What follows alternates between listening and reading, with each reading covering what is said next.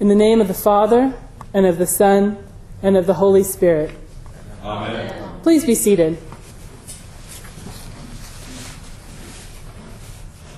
The light shines in the darkness, and the darkness has not overcome it. What is this light? In him was life, and the life was the light of men. The light is the Word of God, Jesus Christ, in whom is all life. Who is Jesus Christ? For the past 4 weeks of Advent, we have been considering that question. Jesus is the wisdom from on high, the Word that gives order and meaning and purpose and beauty to the world. Jesus is the Lord of might, who reveals that order and meaning and purpose and beauty to us through his holy scriptures, that we might join with him as we learn his ways. Jesus is the branch of Jesse's tree, who frees us from the bondage of sin and gives victory over death, who allows us to say, "O death, where is thy sting?" Jesus is the key of David, who opens the way to heaven, that we might dwell with God in joy and peace. Jesus is the dayspring from on high, who cheers us by his coming to be with us, to dwell with us, through the power of the Holy Spirit. Jesus is the desire of nations, the hope of all mankind, in whom we can find peace. And finally, Jesus is Emmanuel, God with us, God become flesh. The Word became flesh and dwelt among us. We have seen his glory, glory as of the only Son of the Father, full of grace and truth. Grace and truth came through Jesus Christ. Jesus Christ is all of those things. Jesus Christ is our Savior. He is not a Savior in a manner that the world expected a Savior. Before the coming of Christ, the Israelites were a mighty nation. They were led out of slavery in Egypt by the mighty prophet Joseph into the promised land under the mighty war leader Joshua also meaning Savior. And under the Lord's direction, Jesus led his people to military victory and settlement in a physical land of milk and honey, a land promised to them. Under the judges and the kingdoms of Saul, David, and Solomon, the Israelites were a mighty nation with a territory and a military, and eventually a beautiful temple built in the city of Jerusalem for the worship of the Lord. This temple was exquisite. Every instrument and every curtain and every aspect of this temple were as beautiful as the creatures of mankind or the creations of mankind can be. It was directed by the Lord himself. He gave wisdom to the skilled craftsmen to build a replica of the worship in heaven, so the Israelites could practice living in worship of the Lord. The Israelites were the chosen of God, his beloved people, the heirs of Abraham, Isaac, and Jacob. They were the recipients of the law at Sinai. They were favored as no other people on earth have ever been favored. And yet, this kingdom fell. This temple was torn stone from stone. The holy city of Jerusalem was sacked. The holy place is profane. Jerusalem wiped from the face of the earth by the Romans. And the Lord knew that this would happen from before time. He knew that the Israelites would be destroyed. He built it all anyway. He built it knowing that it would fall, that he would grieve and be grieved by his people as they forsook and abandoned him. The Lord created knowing that it would not be perfect, that it would be fallen and broken. And in that fallenness and in that brokenness, the Lord did the greatest thing, the most expected thing. He did not turn away from his people. He did not punish them. He entered further into their brokenness and fallenness. He entered it completely, becoming flesh and blood, a helpless, defenseless baby. Jesus Christ, God, and in that man, God and man. In that moment, all of creation history turns, the moment in which God becomes flesh. Why would God create all those things to see them destroyed and broken? So that we would know that it is only God who builds the ways of God are not the ways of men, we would know how much God loves us. He loves us enough to create us, knowing that we will disappoint and fall away. He loves us enough to become one of us, knowing that we will kill and destroy him. He loves us that much. If the nation and temple of Israel in Jerusalem were destroyed, though they were built in as perfect cooperation with God as any nation or worship has ever been built, then anything else on earth will also be destroyed. Nothing can stand and nothing can save us except God himself. Let us not be fooled, brothers and sisters, by the world. The world tells us that dates on the calendar matter, that come January 1st, 2021, things will be better or different. Don't be fooled. The dates on the calendar don't matter to God. He's outside time. The world tells us that suffering can be avoided, that death can be avoided. Don't be fooled. We will all die, and everyone we love will die.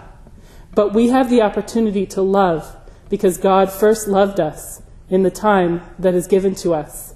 We have the opportunity to allow our hearts to be vulnerable as God has allowed himself to be vulnerable to us. A new president will come into power in January. The world would tell us this will change our lives for better, for worse, whatever. But that is not the case. Only God can uphold us, and only God can save us. He does not do that through political change or social structures. He does it through the faithful actions of individuals willing to serve him with their whole hearts, their whole minds, and their whole bodies. He does it through those who are willing to become Christ bearers, to become Christians, to take on his name. What is it to be a Christian? I'm a practical sort of a gal. Practical divinity, that is, ethics is my favorite. What is it like to be a Christian? To be a Christian is to be like John the Baptist. John the Baptist was a man sent from God to be a witness, to bear witness about the light, that all might believe through him. John doesn't give the light. He comes to bear witness to the light, this true light. Through Jesus Christ, the light, we are given the right to become children of God. To be a Christian is to practice hope, even in the darkest places and the most difficult times. To be a Christian is not to be an optimist. It's not to be ignorant or willfully blind to darkness, despair, suffering, and of the precious human beings that live in this world. That's not the gospel, that everything will be sunshine and butterflies and cheerful sayings on wall plaques and T-shirts. To be a Christian is also not to be a pessimist. It is not to accept the lie that the world would tell us, that it is doom and gloom because we are all going to die. That is the case. We are all going to die in this flesh. But for those of us who accept the light of Christ, we are given the right to become children of God and to return to reality, the reality for which God created us, the reality in which we dwell with him in joyful worship. To be a Christian is to be a realist. To be a Christian is to see what is real and to hold on to what is real. God is real. Hope is real. Joy is real. To be a Christian is to recognize what the prophet Isaiah recognized long ago, that the Lord God of Israel will be our rear guard. Isaiah, living in the midst of the fall of the nation of Israel, saw that there was still good news to be proclaimed. He saw that the God of Zion still reigned, even in the darkest and most despairing moments. God reigns. He has bared his holy arms and extended the good news to all nations, to all the ends of the earth. Upon the cross, he welcomed us all. He extended his arms for all of us. God desires to dwell in each of us. He desires to dwell with us in the garden that he creates for us. He awaits only our turning from our own purposes and our making a place for him in our hearts and our minds and our lives. He awaits our becoming virginal, like Mary, the Mother of God. To be a Christian is to be like Mary. Mary became the Theotokos, the God-bearer, because of her emptiness. Mary's emptiness was not the emptiness of inactivity or purposelessness. It was the deliberate emptiness of waiting. A chalice cannot be filled if it is already full. We cannot receive God if we are already filled to the brim with our own plans, our own purposes, our own worries, concerns, and feelings. We can only receive God if we have deliberately set those things aside, actively making room in our hearts and our minds and our lives to receive the life of God, to follow the will of God. Like Mary, we must know that receiving Christ will include taking up our cross and following in his footsteps. At our Lord's presentation in the temple to the prophet Simeon, when the Lord was 40 days old, Simeon told Mary that a sword would pierce her heart. From the moment of her giving birth, Mary knew that her son would be the great high priest who had come to save his people, and also the sacrifice who would be lost. The gifts of the wise men, the gold, the incense, and the myrrh, tell who Jesus is. They were given to him at his birth. He is King, and he is God, and he is sacrifice. One of Mary's joys revealed from the birth of Jesus was her joy in seeing her own son Jesus upon the crucifix. She was there at his death. And Mary counted it joy because she trusted God and his love for her and his love for all creation. God knows intimately the suffering and the darkness of our world. He has taken it already upon himself. He took on all sin and destroyed it. Sin has lost his grip on our world. Death has lost its grip on us. We need have no fear. We need only acknowledge that reality by steadfastly practicing hope and seeking joy. It is always available to us through the manifest presence of God in our lives.